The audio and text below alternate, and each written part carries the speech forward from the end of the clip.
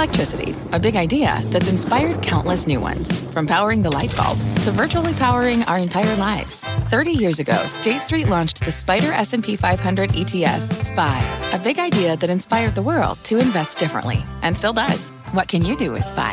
Before investing, consider the fund's investment objectives, risks, charges, and expenses. Visit ssga.com for a prospectus containing this and other information. Read it carefully before investing. SPY is subject to risks similar to those of stocks. All ETFs are subject to risk, including possible loss of principal. Alps Distributors, Inc. Distributor.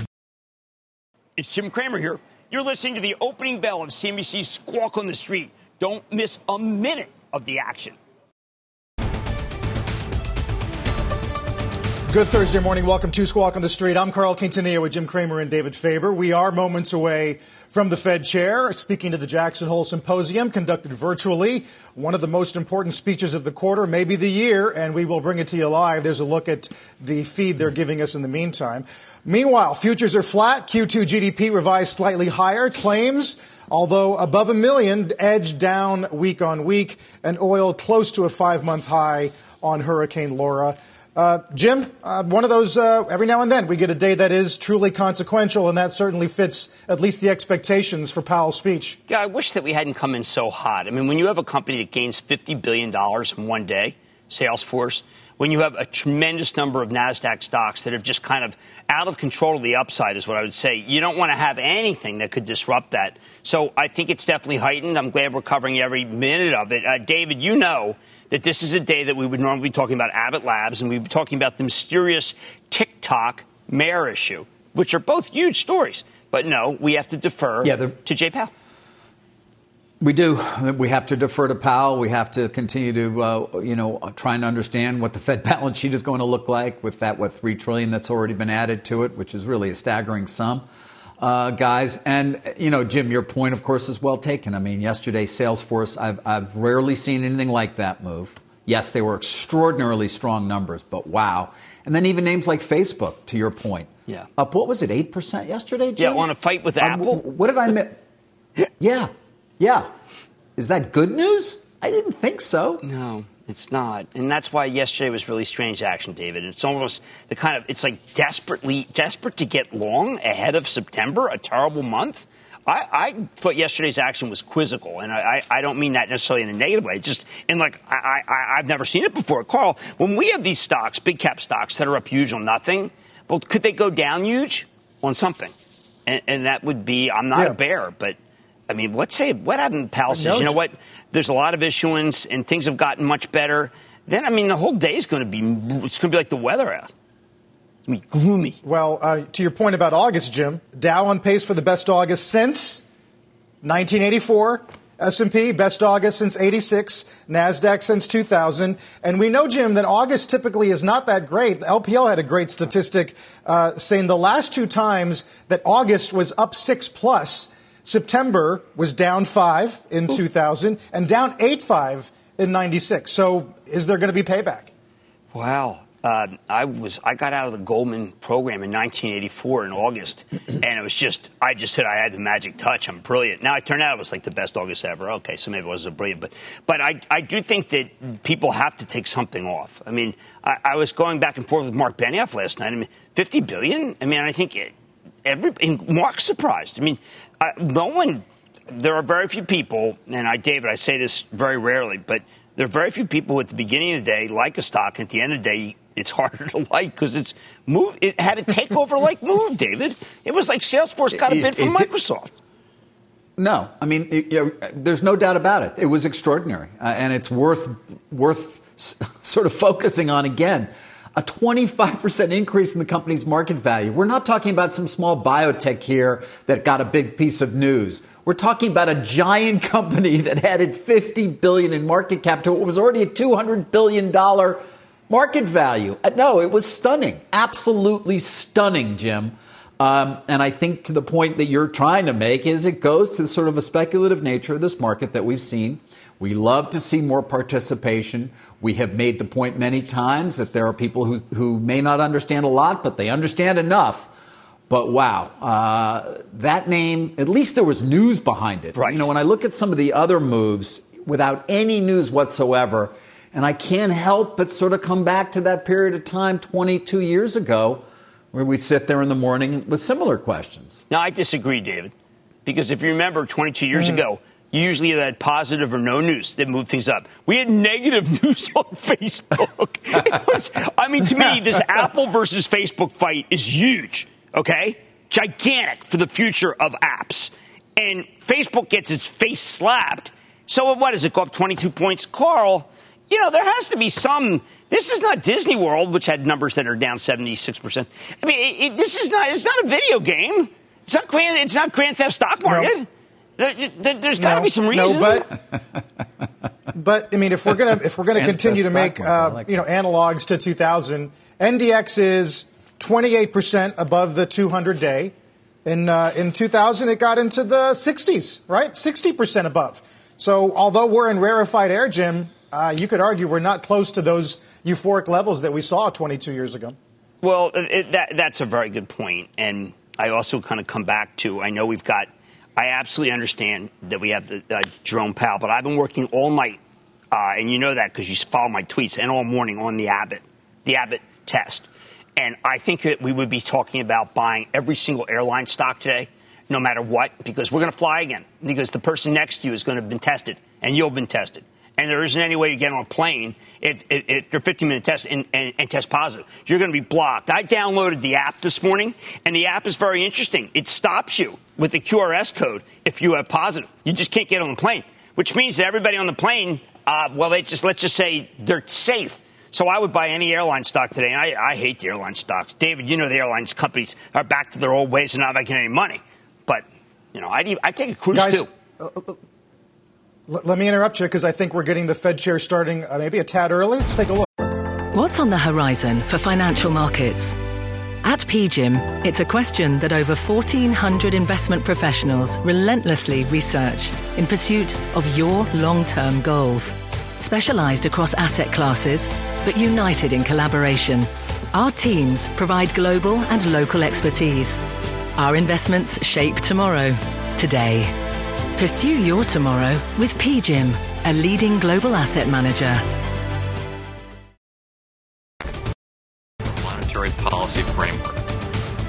Earlier today, we released a revised statement on longer-run goals and monetary policy strategy, a document that lays out our goals, articulates our framework for monetary policy, and serves as the foundation for our policy actions. Today, I will discuss our review, the changes in the economy that motivated us to undertake it, and our revised statement, which encapsulates the main conclusions of the review. We began this public review in early 2019 to assess the monetary policy strategy, tools, and communications that would best foster achievement of our congressionally assigned goals of minimum employment and price stability over the years ahead in service to the American people. Because the economy is always evolving, the FOMC's strategy for achieving its goals, our policy framework, must adapt to meet the new challenges that arise. 40 years ago, the biggest problem our economy faced was high inflation. The great inflation demanded a clear focus on restoring the credibility of the FOMC's commitment to price stability. Chair Paul Volcker brought that focus to bear, and the Volcker disinflation, with the continuing stewardship of Alan Greenspan, led to the stabilization of inflation and inflation expectations in the 1990s at around 2%. The monetary policies of the Volcker era laid the foundation for a long period of economic stability known as the Great Moderation. This new era brought new challenges to the conduct of monetary policy. Before the Great Moderation, expansions typically ended in overheating and rising inflation. Since then, prior to the current pandemic-induced downturn, a series of historically long expansions had been more likely to end with episodes of financial instability, prompting essential efforts to substantially increase the strength and resilience of the financial system. By the early 2000s, many central banks around the world had adopted a monetary policy framework known as inflation targeting. Although the precise features of inflation targeting differed from country to country, the core framework always articulated an inflation goal, the primary objective of monetary policy. Inflation targeting was also associated with increased communication and transparency designed to clarify the central bank's policy intentions. This emphasis on transparency reflected what was then a new appreciation that policy is most effective when it is clearly understood by the public. Inflation targeting central banks generally do not focus solely on inflation. Those with flexible inflation targets take into account economic stabilization in addition to their inflation objective. Under Ben Bernanke's leadership, the Federal Reserve adopted many of the features associated with flexible inflation targeting. We made great advances in transparency and communications, with the initiation of quarterly press conferences and a summary of economic projections, which comprises the individual economic forecasts of FOMC participants. During that time, then Board Vice Chair Janet Yellen led an effort on behalf of the FOMC to codify the committee's approach to monetary policy. In January 2012, the committee issued its first statement on longer-run goals and monetary policy strategy, which we often refer to as the consensus statement. A central part of this statement was the articulation of a longer-run inflation goal of 2%. Because the structure of the labor market is strongly influenced by non-monetary factors that can change over time, the committee did not set a numerical objective for maximum employment. However, the statement affirmed the committee's commitment to fulfilling both its congressionally mandated goals. The 2012 statement was a significant milestone, reflecting lessons learned from fighting high inflation, as well as from experience around the world with flexible inflation targeting. The statement largely articulated the framework the committee had been following for some time. The completion of the original consensus statement in January 2012 occurred early on in the recovery from the global financial crisis, when notions of what the new normal might bring were quite uncertain.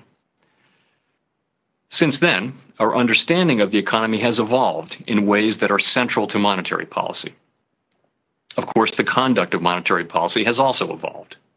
A key purpose of our review has been to take stock of the lessons learned over this period and identify any further changes in our monetary policy framework that could enhance our ability to achieve our maximum employment and price stability goals in the years ahead.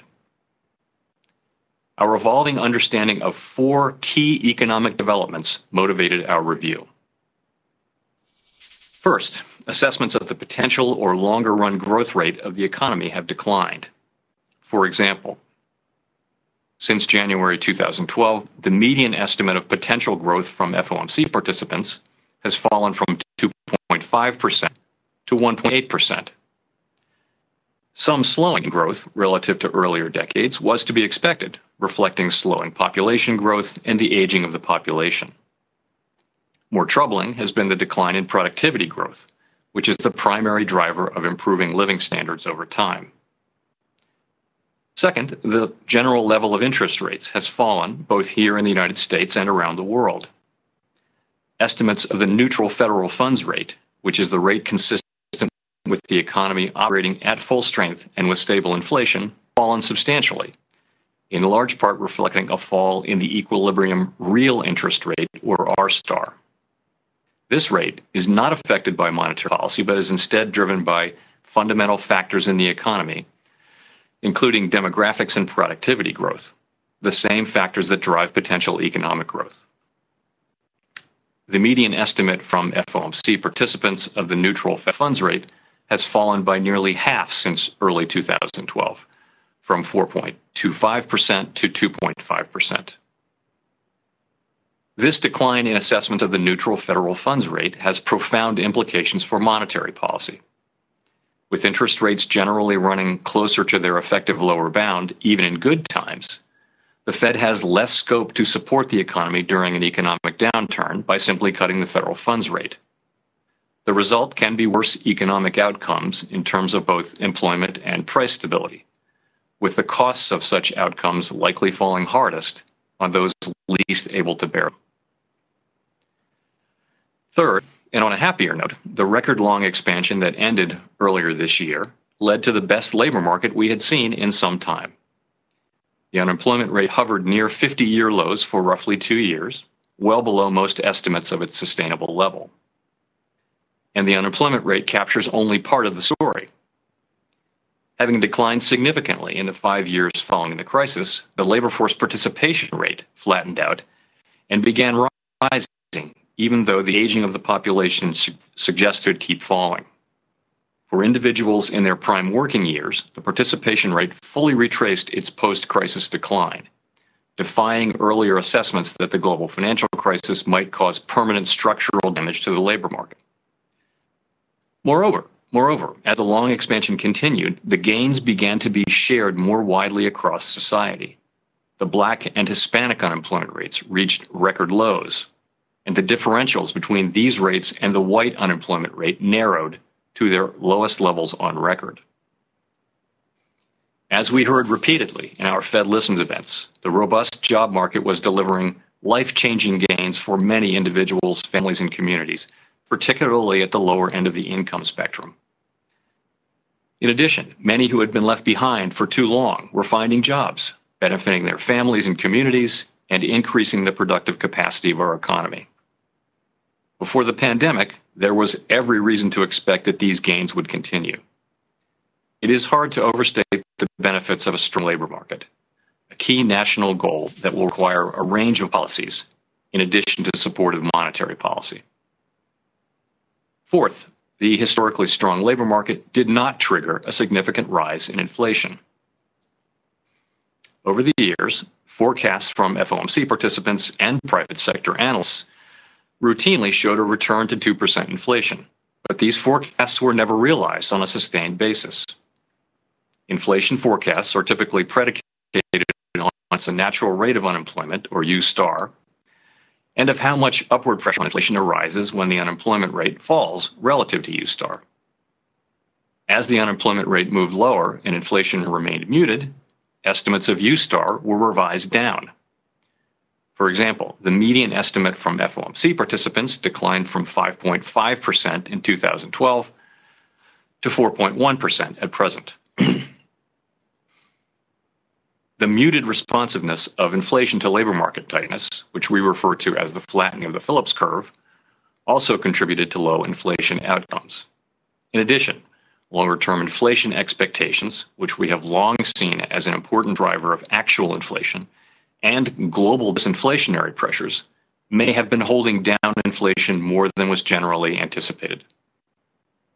Other economies have also struggled to achieve their inflation goals in recent decades. The persistent undershoot of inflation from our 2% longer-run objective is a cause for concern. Many find it counterintuitive that the Fed would want to push inflation up. After all, low and stable inflation is essential for a well-functioning economy. And we are certainly mindful that higher prices for essential items, such as food, gasoline, and shelter, add to the burdens faced by many families, especially those struggling with lost jobs and incomes.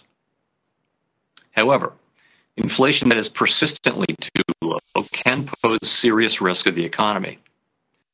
Inflation that runs below its desired level can lead to an unwelcome fall in longer-term inflation expectations, which in turn can pull actual inflation even lower, resulting in an adverse cycle of ever lower inflation and inflation expectations. This dynamic is a problem because expected inflation feeds directly into the general level of interest rates. Well-anchored inflation expectations are critical for giving the Fed the latitude to support employment when necessary without destabilizing inflation. But if inflation expectations fall below our 2% objective, interest rates would decline in tandem. In turn, we would have less scope to cut interest rates to boost employment during an economic downturn, further diminishing our capacity to stabilize the economy through cutting interest rates. We have seen this adverse dynamic play out in other major economies around the world and have learned that once it sets in, it can be very difficult to overcome. We want to do what we can to prevent such a dynamic from happening here. We began our review with these changes to the economy in mind. The review had 3 pillars: a series of Fed Listens events held around the country, a flagship research conference, and a series of committee discussions supported by rigorous staff analysis. As is appropriate in our democratic society, we have sought extensive engagement with the public throughout the review. The Fed Listens events built on a long-standing practice around the Federal Reserve System of engaging with community groups. The 15 events involved a wide range of participants: workforce development groups, union members, small business owners, residents of low and moderate income communities, retirees, and others, to hear about how our policies affect people's daily lives and livelihoods. The stories we heard at Fed Listens became a potent vehicle for us to connect with the people and communities that our policies are intended to benefit. One of the clear messages we heard was that the strong labor market that prevailed before the pandemic was generating employment opportunities for many Americans who in the past had not found jobs readily available.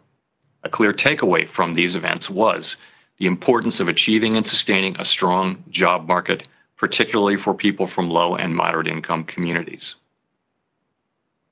The research conference brought together some of the world's leading academic experts to address topics central to our review, and the presentations and robust discussion we engaged in were an important input to our review process. Finally, the committee explored the range of issues that were brought to light during the course of review in 5 consecutive meetings beginning in July 2019. Analytical staff work put together by teams across the Federal Reserve System provided essential background for each of the committee's discussions. Our plans to conclude the review earlier this year were, like so many things, delayed by the arrival of the pandemic. When we resumed our discussions last month, we turned our attention to distilling the most important lessons of the review in a revised statement on run goals and monetary policy strategy. The federated structure of the Federal Reserve, reflected in the FOMC, ensures that we always have a diverse range of perspectives on monetary policy, and that is certainly the case today. Nonetheless, I am pleased to say that the revised consensus statement was adopted today with the unanimous support of committee participants. Our new consensus statement, like its predecessor, explains how we interpret the mandate Congress has given us and describes the broad framework that we believe will best promote our maximum employment and price stability goals. Before addressing the key changes in our statement, let me highlight some areas of continuity. We continue to believe that specifying a numerical goal for employment is unwise because the maximum level of employment is not directly measurable and changes over time for reasons unrelated to monetary policy. The significant shifts in estimates of the natural rate of unemployment over the past decade reinforce this point. In addition, we have not changed our view that a longer-run inflation rate of 2% is most consistent with our mandate to promote both maximum employment and price stability. Finally, we continue to believe that monetary policy must be forward-looking, taking into account the expectations of households and businesses and the lags in monetary policy's effect on the economy. Thus, our policy actions continue to depend on the economic outlook as well as the risks to the outlook, including potential risks to the financial system that could of our goals. The key innovations in our new consensus statement reflect the changes in the economy I described. Our new statement explicitly acknowledges the challenge posed by the proximity of interest rates to the effective lower bound. By reducing our scope to support the economy by cutting interest rates, the lower bound increases downward risks to employment and inflation. To counter these risks, we are prepared to use our full range of tools to support the economy. With regard to the employment side of our mandate, our revised statement emphasizes that maximum employment is a broad-based and inclusive goal. This change reflects our appreciation for the benefits of a strong labor market, particularly for many in low and moderate income communities. In addition, our revised statement says that our policy decision will be informed by our assessments of the shortfalls of employment from its maximum level, rather than by deviations from its maximum level, as in our previous statement. This change may appear subtle, but it reflects our view that a robust job market can be sustained without causing an outbreak of inflation. In earlier decades, when the Phillips curve was steeper, inflation tended to rise noticeably in response to a strengthening labor market, It was sometimes appropriate for that to tighten monetary policy as employment rose toward its estimated maximum level in order to stave off an unwelcome rise in inflation. The change to shortfalls clarifies that going forward, employment can run at or above time estimates of its maximum level without causing concern, unless accompanied by signs of unwanted increases in inflation or the emergence of other risks that could impede the attainment of our goals. Of course, when employment is below its maximum level, as is so clearly the case now, we will actively seek to minimize that shortfall by using our tools to support economic growth and job creation. We have also made important changes with regard to the price stability side of our mandate. Our longer-run goal continues to be an inflation rate of 2%. Our statement emphasizes that our actions to achieve both sides of our dual mandate will be most effective if longer-term inflation expectations remain well anchored at 2%. However, if inflation runs below 2% following economic downturns, but never moves above 2% even when the economy is strong, then, over time, inflation will average less than 2%. Households and businesses will come to expect this result, meaning that inflation expectations would tend to move below our inflation goal and pull realized inflation down. To prevent this outcome and the adverse dynamics that could ensue, our new statement indicates that we will seek to achieve inflation that averages 2% over time. Therefore, following periods when inflation has been running below 2%, appropriate monetary policy will likely aim to achieve inflation moderately above 2% for some time. In seeking to achieve inflation that averages 2% over time, we are not tying ourselves to a particular mathematical formula that defines the average.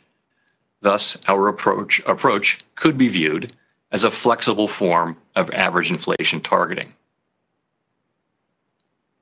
Our decisions about appropriate monetary policy will continue to reflect a broad array of considerations and will not be dictated by any formula. Of course, if excessive inflationary pressures were to build, or inflation expectations were to ratchet above levels consistent with our goal, we would not hesitate to act. The revisions to our statement add up to a robust updating of our monetary policy framework. To an extent, these revisions reflect the way we have been conducting policy in recent years. At the same time, however, there are some important new features. Overall, our new statement on longer-run goals and monetary policy strategy conveys our continued strong commitment to achieving our goals, given the difficult challenges presented by the proximity of interest rates to the effective lower bound. In conducting monetary policy, we will remain highly focused on fostering as strong a labor market as possible for the benefit of all Americans. And we will steadfastly seek to achieve a 2% inflation rate over time. Our review has provided a platform for productive discussion and engagement with the public we serve. The Fed Listens events helped us connect with our core constituency, the American people, and hear directly how their everyday lives are affected by policies. We believe that conducting a review at regular intervals is a good institutional practice, providing valuable feedback and enhancing transparency and accountability. And with the ever-changing economy, future reviews will allow us to take a step back, reflect on what we've learned, and adapt our practices as we strive to achieve our dual mandate goals. As our statement indicates, we plan to undertake a thorough public review of our monetary policy strategy, tools, and communication practices roughly every 5 years. Thank you very much. You seek the key, but first, you must learn the ways of precision, craft, and performance with Acura's all-electric ZDX. With a premium Bang & Olufsen sound system up to a 313-mile range and a Type S variant with an estimated 500 horsepower, the ZDX is their most powerful SUV yet. Unlock the energy when you visit Acura.com to order yours today. At the UPS Store, we know things can get busy this upcoming holiday. You can count on us to be open and ready to help with any packing and shipping or anything else you might need. Is there anything you can't do? Actually, I don't have a good singing voice. The UPS... Nope. But our certified packing experts can pack and ship just about anything. At least that's good. The UPS Store. Be unstoppable. Most locations are independently owned. Product, services, pricing, and hours of operation may vary. See Center for details. Come in today to get your holiday goodies there on time. And thank you, Chair Powell. That is the Fed chair, as expected, announcing that the Fed has unanimously approved a new strategy to target inflation as an average over time, looking for 2%. Steve Leisman putting an emphasis on something he's talked about for a very long time, and that is the benefit of broad and inclusive employment, as he put it. Yeah, Carl, this is an historic move by the Fed. First of all, just a little background here. We didn't expect this statement from the full FOMC until September. The Federal Reserve moved this up for reasons that are not clear, I guess to coincide with the speech where Powell was going to talk about this.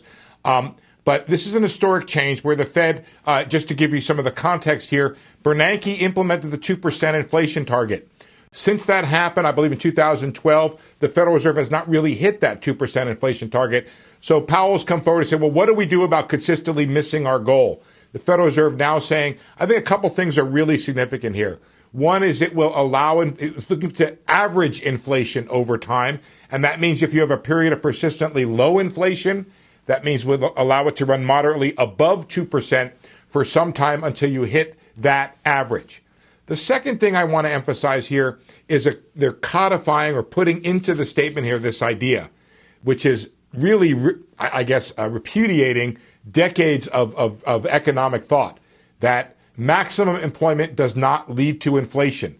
We should not aim for this unachievable or unknowable goal of maximum employment. We should do everything we can to bring unemployment down, and that we should ultimately not be too concerned about high inflation and low unemployment. Steve, we'll continue this discussion in a moment as we get the opening bell here. Futures did move higher on Powell's presentation. You saw gold spike as well, almost $30. At the NYSE today, celebrating an IPO, it's XPeng Motors. We'll talk to the president of the Chinese electric car maker in about an hour.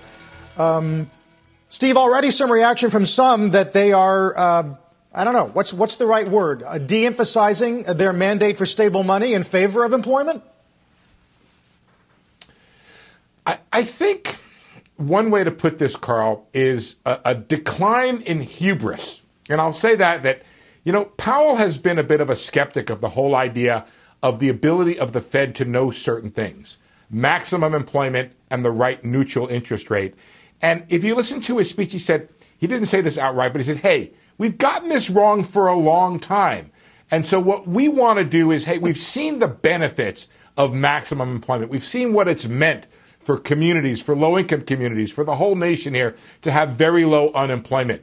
That's a risk worth taking, that if we have somewhat high or higher inflation, or that we can tell people we're not going to pull the trigger or take away the punch bowl quite so quickly, that's a risk worth taking. I'm not sure that's exactly the right way to describe what you just said there, Carl, but ultimately I think he's saying we're going to take a step back here. We're not going to be so formulaic about this idea. We're going to let it run a little bit hot if there are benefits.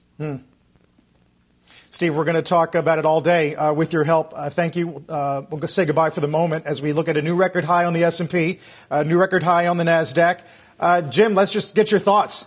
Look, I think anything that makes it so that you take the Fed out of the equation for a while, particularly some of the people who are on the Fed who like to come on air and say things that move the market, I think I can now, frankly, almost ignore them because Powell has laid down the law.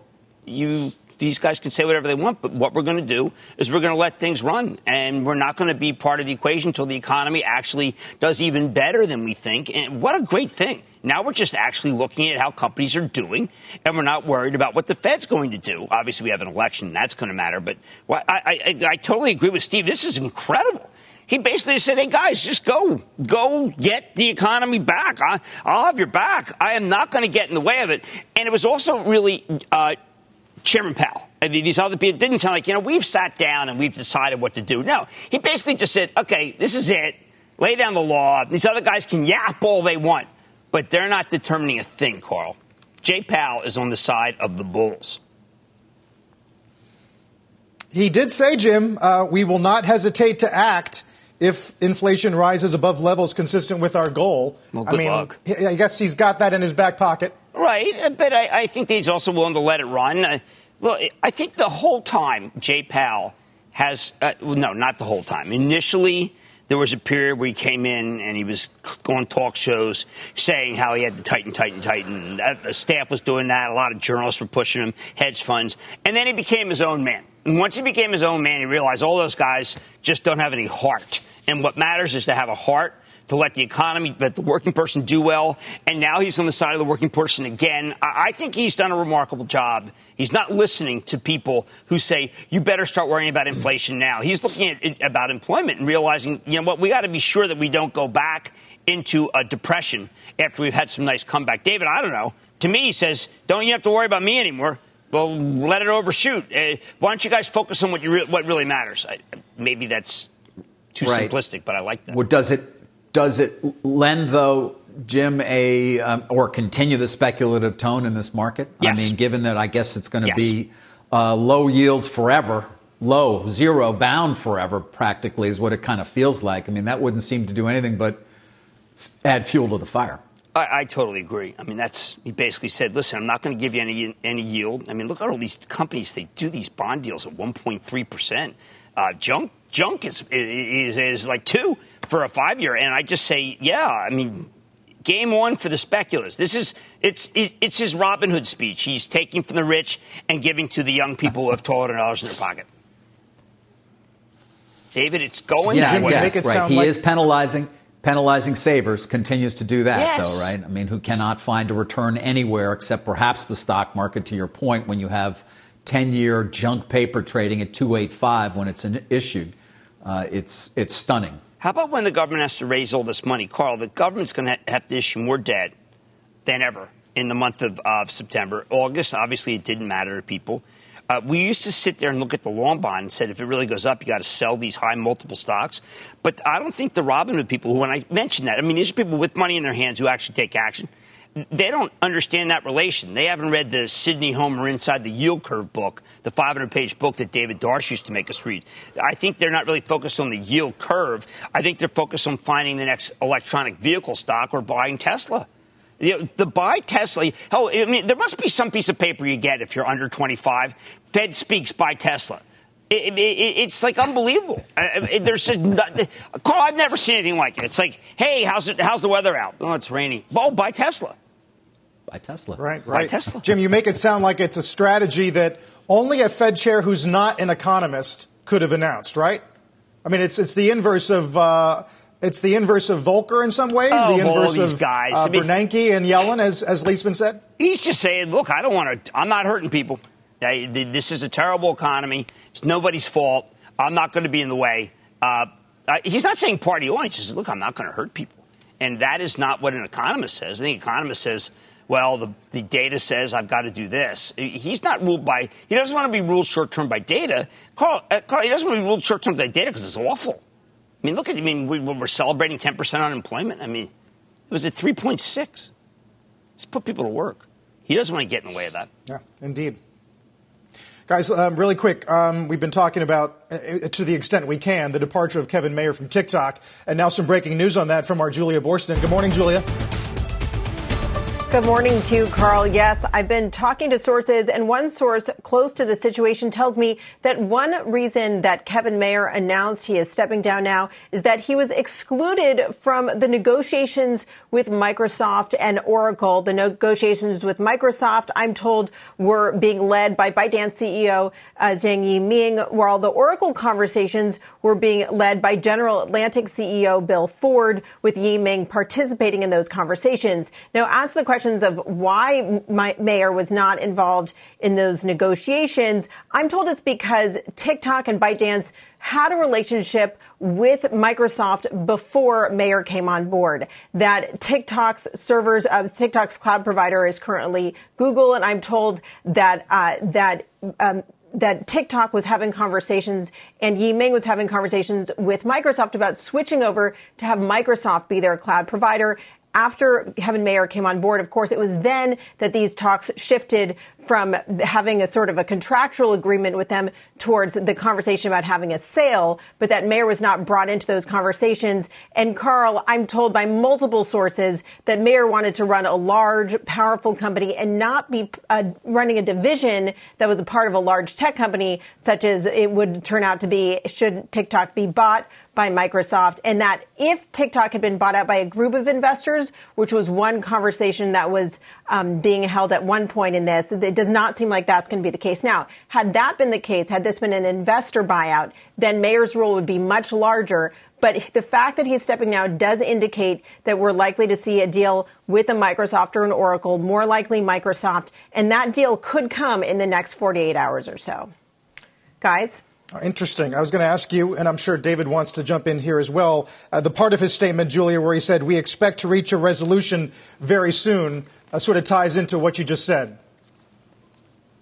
Absolutely. I think that we could see a deal imminently, and I do think this really indicates that this is not going to be a situation where it's a group of investors buying out the company. We are very much likely to see a big tech company buy TikTok, and that's precisely why Kevin Mayer did not want to stay. He did not leave Disney in order to be running a small division at Microsoft. And in fact, I'm told by some sources that the fact that he's leaving now, rather than deciding to go remain COO of ByteDance, remember, ByteDance is not allowed to operate either in India or in the U.S. By leaving now, it leaves more doors open for him to return to any other kind of media or tech company here in the U.S. down the road.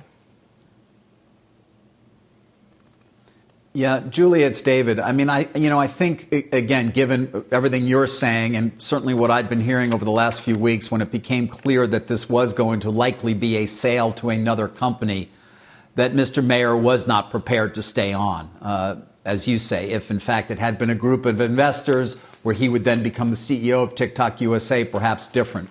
But at the same time, and you've helped clarify this a bit, it was curious as to why now.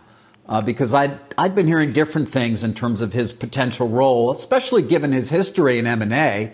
As you know, he was very much involved, for example, in Disney's talks with Fox, that he was involved here, that he had been designated by Yi Ming to at least help the process along, that he may, in fact, even have been helpful in getting Oracle to the table to create another bidder here, which is obviously very helpful for ByteDance, which is going to be forced to essentially sell this asset.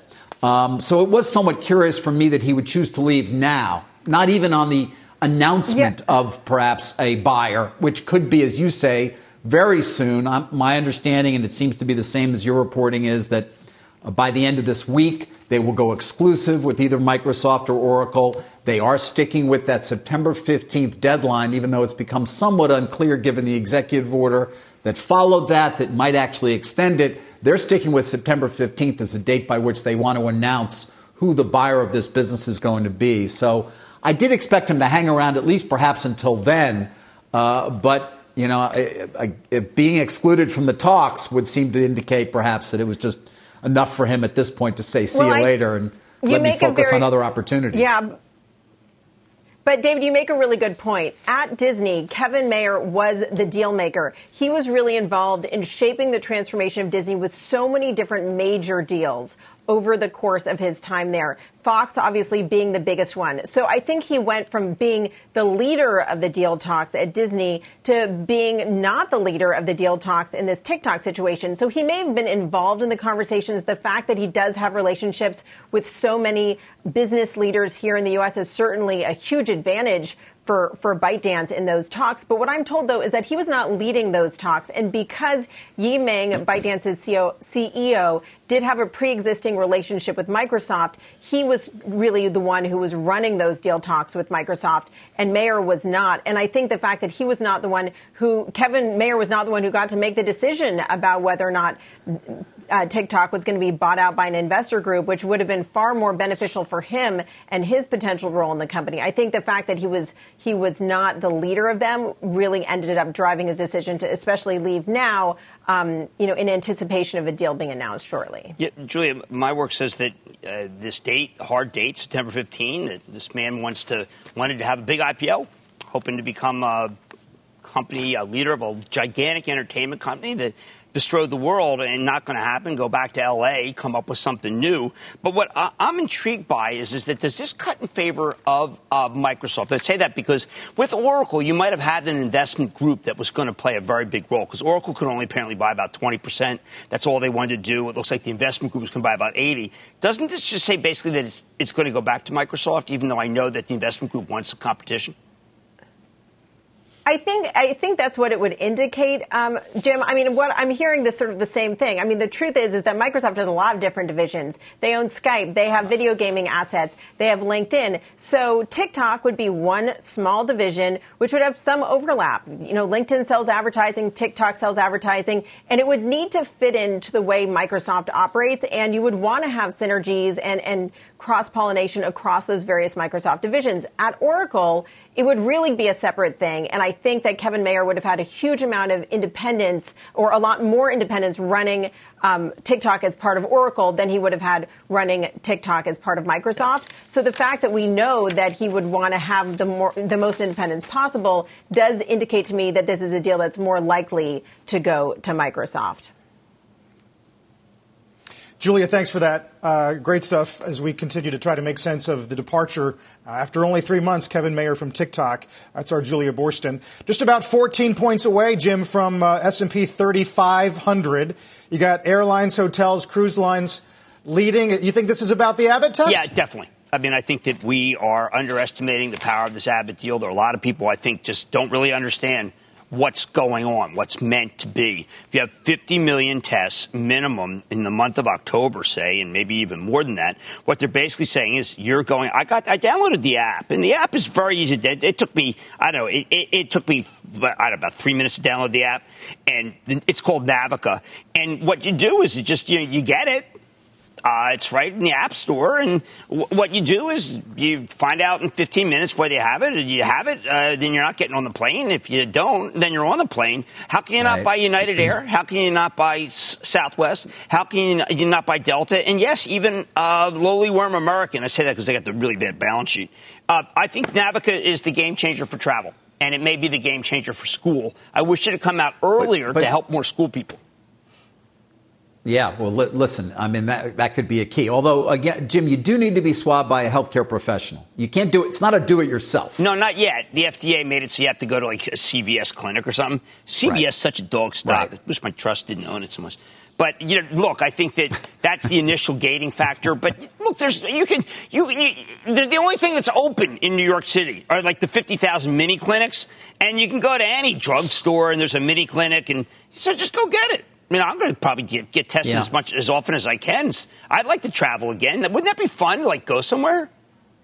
I mean, kind of just like... It's hard to imagine. Well, what was it you like? Can get in your car and go somewhere, but yeah, I don't remember. I honestly don't. I remember just being like, things, just kind of cool. Carl, it's the game changer. The market doesn't. The market is loath to admit it, I think, but Well, guys, Jim, can you blame them? Because we've been heartbroken before. Yes. When it comes to convenient testing. And there you go. If what you're saying is true, what does that mean for Meadows and Pelosi apparently talking this afternoon, as Politico says? Well, I don't know. I mean, I wish it were kind of Secretary Mnuchin in there, too. The skinny deal, I don't know what's going to happen. I guess, is the need for any further assistance, support, stimulus diminished because of the promise of this test? Well, I don't think I think that your correct skepticism, because we've had tests, rapid tests did more before, because they didn't have enough, because they gave you too many wrong readings, is make it so that I don't think anyone initially trusts the test. Why do I trust the test? I don't know. I believe in Mr. Ford and Mr. Miles White, who ran Abbott Labs. I have faith. I know that some people were let down by their rapid test before, so no. I think people are just too skeptical. And in the meantime, you got 15 million people who don't really have questionable employment. This would make it so that you could go to a game, you could go to the airport, you could get somewhere, all the things that we really care about, I think, in terms of getting out of our homes. But it doesn't solve the unemployment problem yet. And, for instance, if you own a restaurant in New York, you're still trying to figure out if you can have a restaurant. I mean, it's not fun to have a business, but being told by a mayor, David, I know that you know the mayor by reputation, who just says, look, here's my policy. I have no policy. Well, so, like, all the employees that we have, we try to tell them that one day we're going to open. It's going to be dynamite. What a world. Although it's not clear to me that you'd be able to use this. I mean, you're not going to have people wait. You're going to have them wait in line and test them. And I'm not quite sure. No, you bring your QSR. How it's going to. It's a QSR, and I scan you. You don't wait in line at my restaurant. I'm not a doctor. That you just. I see. Right. You show that let me see your QSR. You just passed your test. Yeah. And okay, I understand. Yeah, you get to download it. Navica, it's easy to download. Do you download, David? You buy things on the store? You ever buy? I mean, can you ever see these cool things? They're called apps. I'm somewhat familiar with them. They keep showing up on my phone. I don't know they blow up your phone. But Navica is the answer. I downloaded it. It took 4 minutes, and my fingers are clumsy. But now I'm going, and I'm going to have my QSR. Understood. And this thing is very big. But, Carl, you're right. This has been a boy who cried wolf. You go out and say, well, this time it works, and the saliva test works, and they were bioreference labs, and then 77 NFL guys. It's been a heartbreak. Right. But I got the app. Have Apple travel.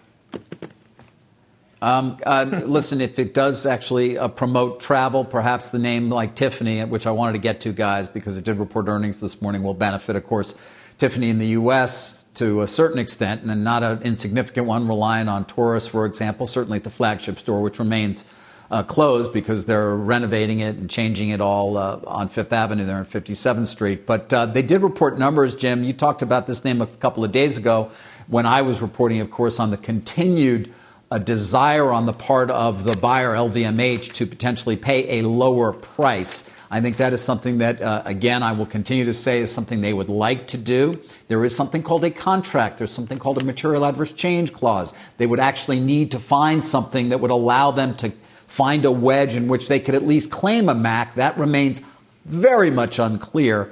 And the numbers, at least from Tiffany's perspective, will say, hey, we're not doing any worse. In fact, we're doing better than a lot of our competitors. Yes, of course, sales down 44%. E-commerce up, although it's a percentage overall at 15%. Remember, the denominator, the base is lower, the overall sales number, but it's moving up fairly dramatically in terms of e-commerce. And China is rebounding quite strongly, as we know.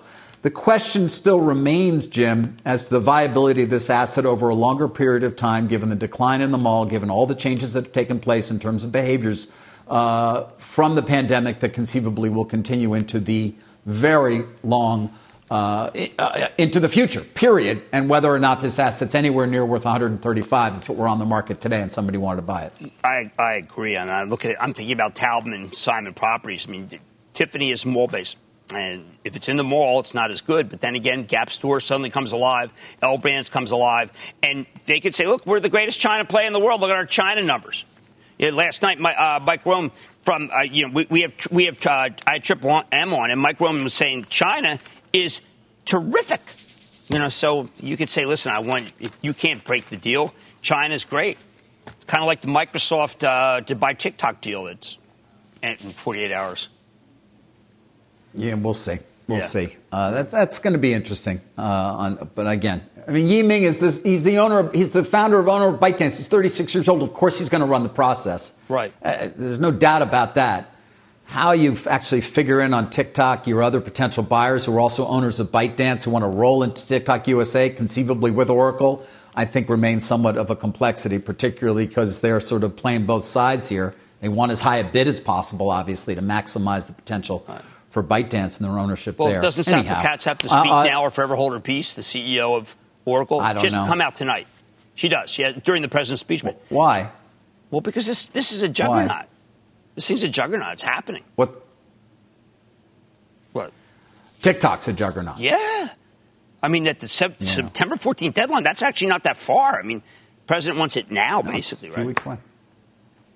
No? Apparently, as we know. Yeah. I think it's so good if Microsoft gets it.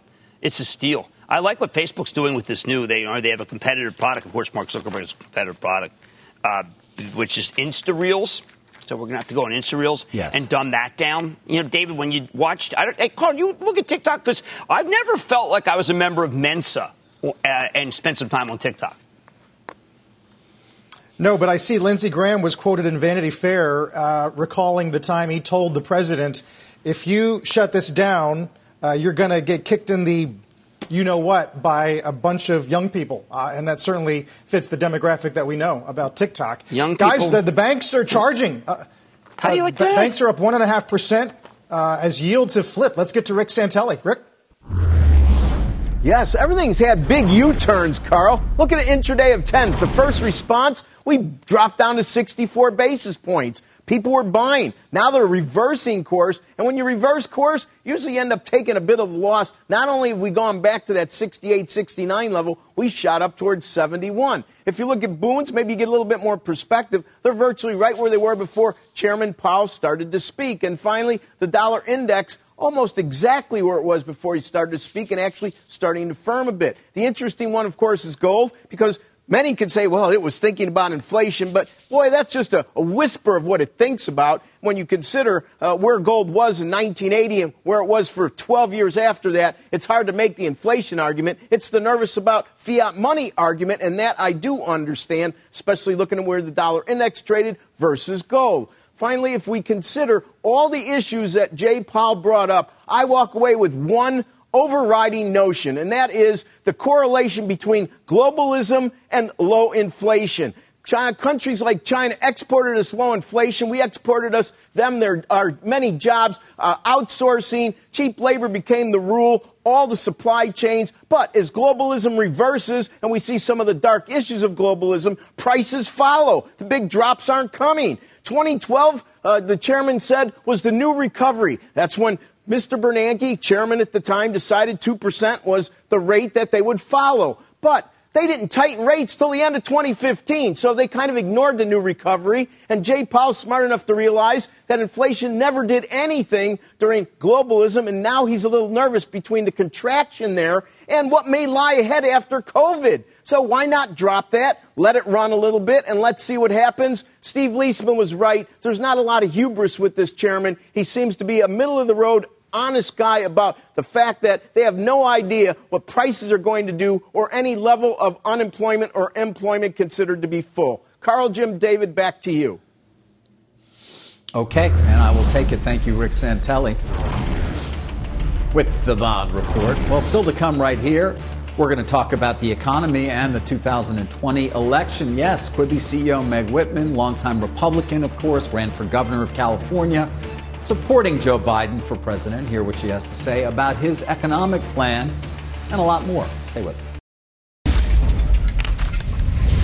Let's get to Jim and stop trading. You know, I was out last night at a socially distant party outside in New Jersey to celebrate my friend Michael Haley's 50th birthday, and we all said we're not going to restaurants. None of us going to restaurants. Well, sure enough, today, Darden, Steven says, wait a second. They're going to be starting to go to restaurants very heavily. Well, this is Olive Garden, by the way, and this is the time to buy it, even though the numbers are down 27%. Next year, they think +7. People are going to be going out all they want. So time to get long the restaurants? I don't know. I think it's premature, but that call is sticking and working today. Indeed, Jim. Wow. A lot of the classic services that have been hobbled by COVID doing well this morning. Yes. What do you got tonight? Yeah, because they got the app. All right, tonight I've got Williams-Sonoma stock down. I think that's a mistake. It was a really good quarter. There were some shipping issues, not really. I think it's buy. Splunk, unbelievable quarter, almost. Now it's about half cloud. David's friend, Enrique Lores from HP. We got to find out how they're doing. And then Neil Bushry, David's friend from Workday. So, which is, of course, a great cloud company. It's up. And David, I'm encircling you. I've got all your friends. I let Meg Whitman be on your show, but that's okay. Thank you. Thank you. And are my children living with you as well at this point? No, I mean, but what else Benioff do you says hi. And I say hi right back. All right, we're going to set them, patch that thing up now that he's $50 billion. I cannot wait. Yeah. Wow. Well, guys, what a show. I mean, we handled everything, right? I mean, didn't we? I mean, kind of. We got to just about everything, Jim. Yeah, we didn't really cover NBA much at all, and the impact on the Disneys and DraftKings of the world. But we'll learn more today, we think, as some of the management and ownership structure meets and tries to figure out a response from here. One thing, Microsoft's up night last 8 night on our reporting. Wow. I mean, again, that's that same nutty thing. Up 8 points, but nothing confirmed. I leave you guys with the mystery and the enigma of this market. You've been listening to the opening bell on CNBC's Squawk on the Street. CNBC has quick and easy to understand business news updates at the open, midday, and close every weekday. Markets, money, and more from Wall Street to Main Street. I'm CNBC's Jessica Ettinger. Follow and listen to CNBC Business News Updates wherever you get your podcasts.